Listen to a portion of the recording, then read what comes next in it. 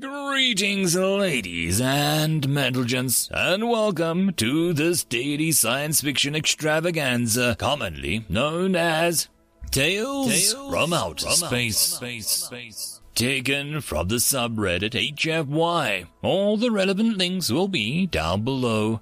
And, as always, I hope that you enjoy. And if you do, please consider supporting the channel. On to the science fiction. Story number 1. Painful Mercy, written by Weirdo5255. We had begun the standard shock and awe tactics, bombarding their population centers from orbit with kinetic weapon strikes. One moment the city was standing, and the next it was ash through the power of pure physics. No radiation to clean up, and minimal collateral damage to the atmosphere.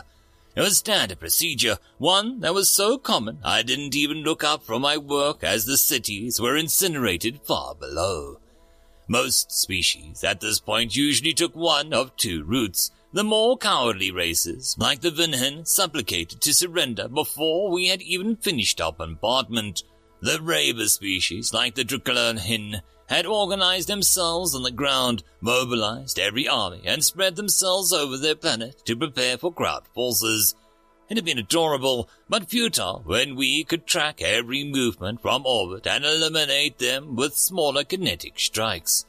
Some species worshipped us as gods, and one species even committed mass suicide when we descended from orbit in our ships.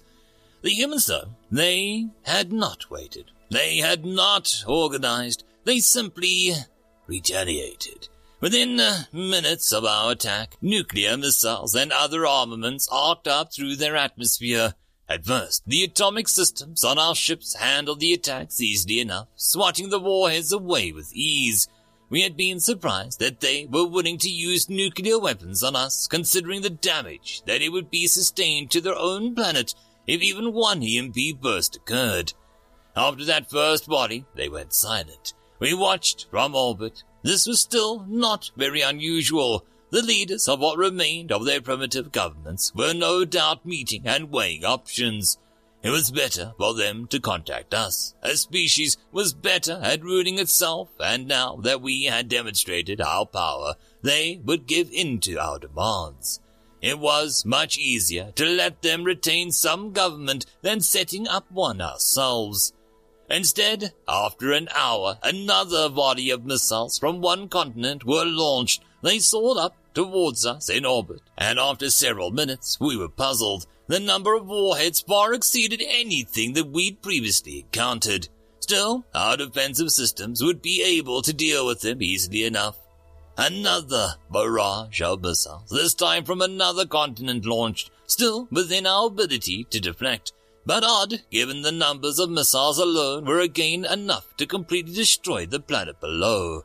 From almost every point on their globe, from their seas, missiles were launched. The numbers far exceeded what our defensive systems could properly deal with. And although the lasers shot from the guns faster than I'd ever seen, all it took was one missile.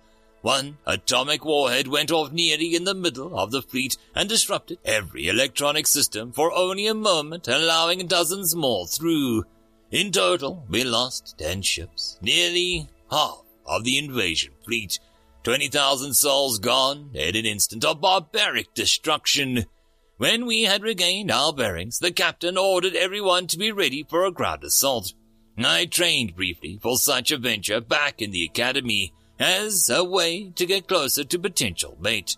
She had rejected me in the end, but I had completed the auxiliary training. I had never thought that I would use it. Ground assaults were a thing of the past. Pulled from my job sorting through primitive alien communications, I found myself on the surface of an alien world amongst the humans. They were brutal. The assault shuttle I had landed in had done so on one of their primitive roadways connecting the larger population centers. We had not seen any humans when we'd first disembarked. Our energy shields raised and our weapons held aloft and charged. I had thought that they would attack us immediately like they had when we were in orbit. Instead, the road on which we had landed was deserted. Slowly, moving away from the shuttle, we advanced towards the population center in front of us. With the energy shield in place, nothing should have been able to attack us.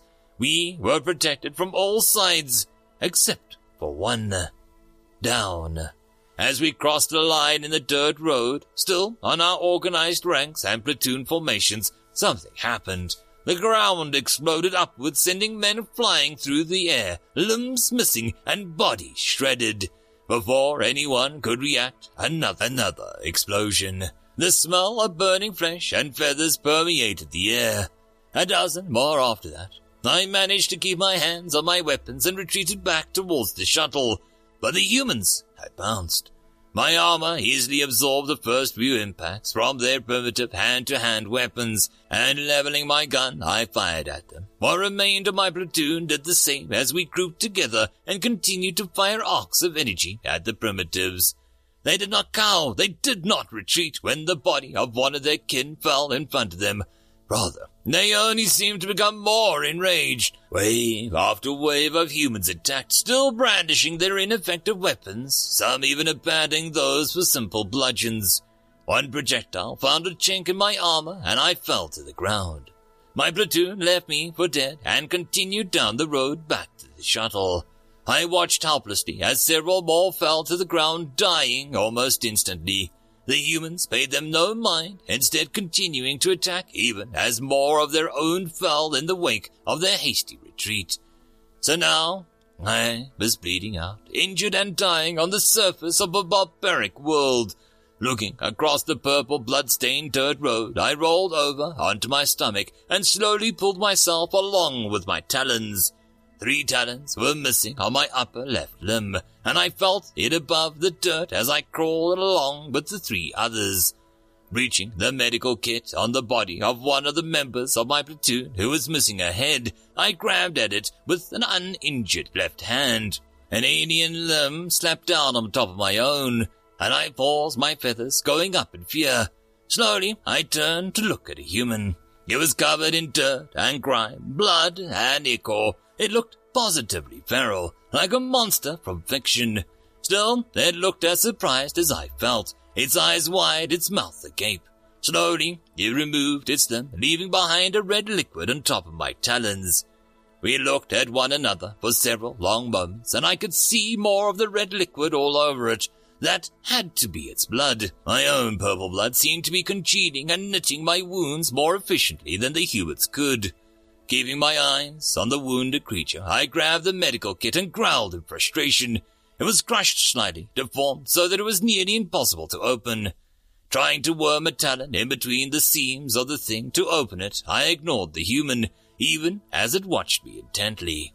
If it was going to kill me, it would kill me. Until that happened, I was going to work to get the kit open. After several exhausting minutes, I slammed the medical kit down on the ground again, and it bounced out of my hand. I watched it roll away and let a gurgle of pain and frustration. Closing my eyes, I leaned back into the dirt. I could feel something wrong in my first rib cage, which combined with the missing talons and producing a deep, throbbing pain throughout my body. I didn't want to move again, let alone crawl across the ground to retrieve the kit. I heard the human moving around in the dirt and gravel. I resisted the urge to open my eyes at that point, and I had enough and wasn't going to fight anymore. A dull thud and the sound of bending metal was not the next sound I expected. I had expected to hear the human plunging a knife or crude weapon into my flesh between my plates of armor. Opening my eyes, I looked down to see that the human had opened the medical kit, and after examining the contents for a moment had picked up the medical wrap. It looked at the material for a moment and then back at me. Part of me wanted to reach out and grab it away from the creature. Then again, it just smashed hardened case open. I wouldn't be able to overpower it. The human looked at me with the medical wrap again and then slowly began moving forwards. I watched as my eyes only half opened. Moving up to my first chest, the human said something in its language. Reaching down, it produced a knife and whipping it forwards, cut the one of the straps holding my armor before I could even react. Lashing out with my upper right hand, I slashed at its face. The human winced and said something else in its language, even as more red liquid spurted from the flesh wound beneath its eye.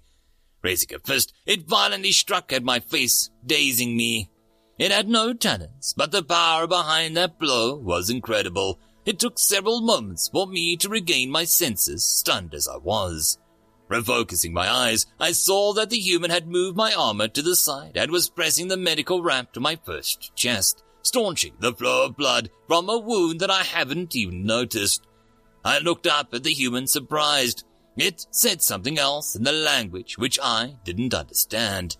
Pressing the wrap down, it began to loop the material around me, only pausing when it reached the ground.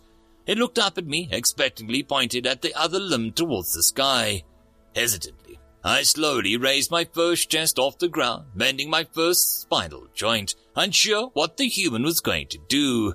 It muttered something, passing the wrap under me and tightening it further, staunching the flow of blood. I continued to watch it, unsure of what exactly was going on. Was I a prisoner? Did it not want me to die on the battlefield when I might provide information? Surely he was not dumb enough to believe I knew its primitive language. Perhaps they did not kill the injured. No, I'd seen other humans shoot those who were injured from where they fell to the ground and screamed in pain. It was why I'd been silent when I fell, despite the agony of my wounds. Perhaps it was going to kill me when I thought it would live. The humans finished their wrapping and turned back to the medical kit, moving its head from side to side, causing an odd head follicles to move in a wave. Picking it up, the human held the kit out to me. Slowly, so as to not startle the thing, I moved my lower right hand out, the one which had my filed-down talons, and took it. The human moved its head up and down, and then getting to its feet, stood and let out a low keen, placing a hand on its own chest and walked forwards away from me, quickly disappearing from view, even as red blood fell to the ground behind it. Bemused, I rattled the medical kit around, and finding the painkillers, quickly took the correct vial out and popped the top off, downing the concoction. I closed my eyes for a moment, waiting for the medicine to take effect. After the main star had moved far farther down the sky, the planet rotating at a fair portion, I heard more humans. Slowly, I opened my eyes. A group of them were picking through the battlefield. One pointed at me, and I slowly raised my right hand. If they were like the first human, they would help me. The human behind the one indicating my position raised a gun to its shoulder. The last sound I heard was a clatter of primitive gunfire. End of story. And that, my friends, concludes this dose of science fiction fun. I hope that you enjoyed. And if you did, please don't forget to support the author from the link down below. But if you want to support this channel, there are links as well down below for you to help with. But the easiest way would be to share this video. And if you are so inclined, subscribe as well.